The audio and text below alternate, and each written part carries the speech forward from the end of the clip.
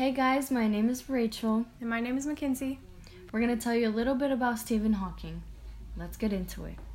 Stephen Hawking was born January 8th in Oxford, England, 1942. Hawking was the former professor of mathematics at the University of Cambridge. He was also the author of A Brief History of Time.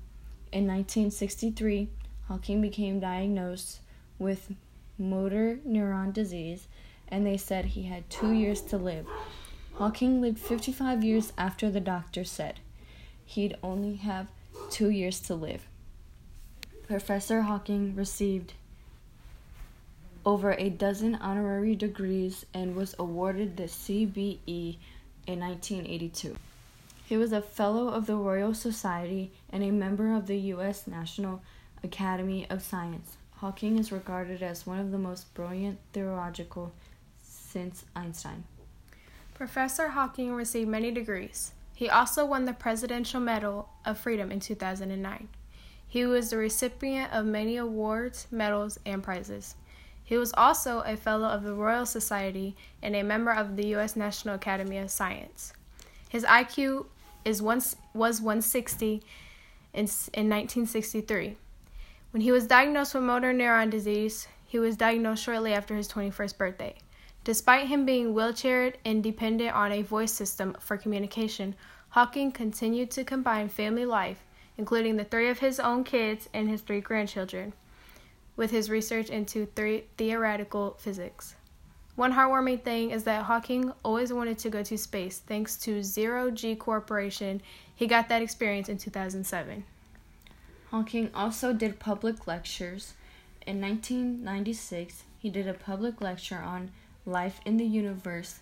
He did a lecture on the beginning of time, speaking on how itself was a challenge and how everything did not last forever, going off evidence. In 1999, he did a lecture about him being able to predict the future or whether it is arbitrary and random. In ancient times, the world seemed to have disaster without any warning or having a reason. In 1999, he also gave lectures about the galaxy and time travel. There was no way to predict what they would do and how they would take actions. In 2002, he did a lecture on Godel and the end of the physics. In the lecture, he spoke about how us as people understand the meaning of life and how philosophers and scientists predict the future to an arbitrary accuracy. Stephen stated, "My goal is simple. It is to complete understanding of the universe. That's why it is what it is." In 2012, Hawking made a guest appearance on The Big Bang Theory.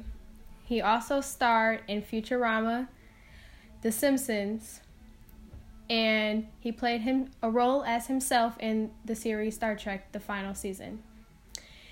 Stephen Hawking was a hardworking man, and he never gave up through all his struggles. He still came out with a smile and worked all hard at the end.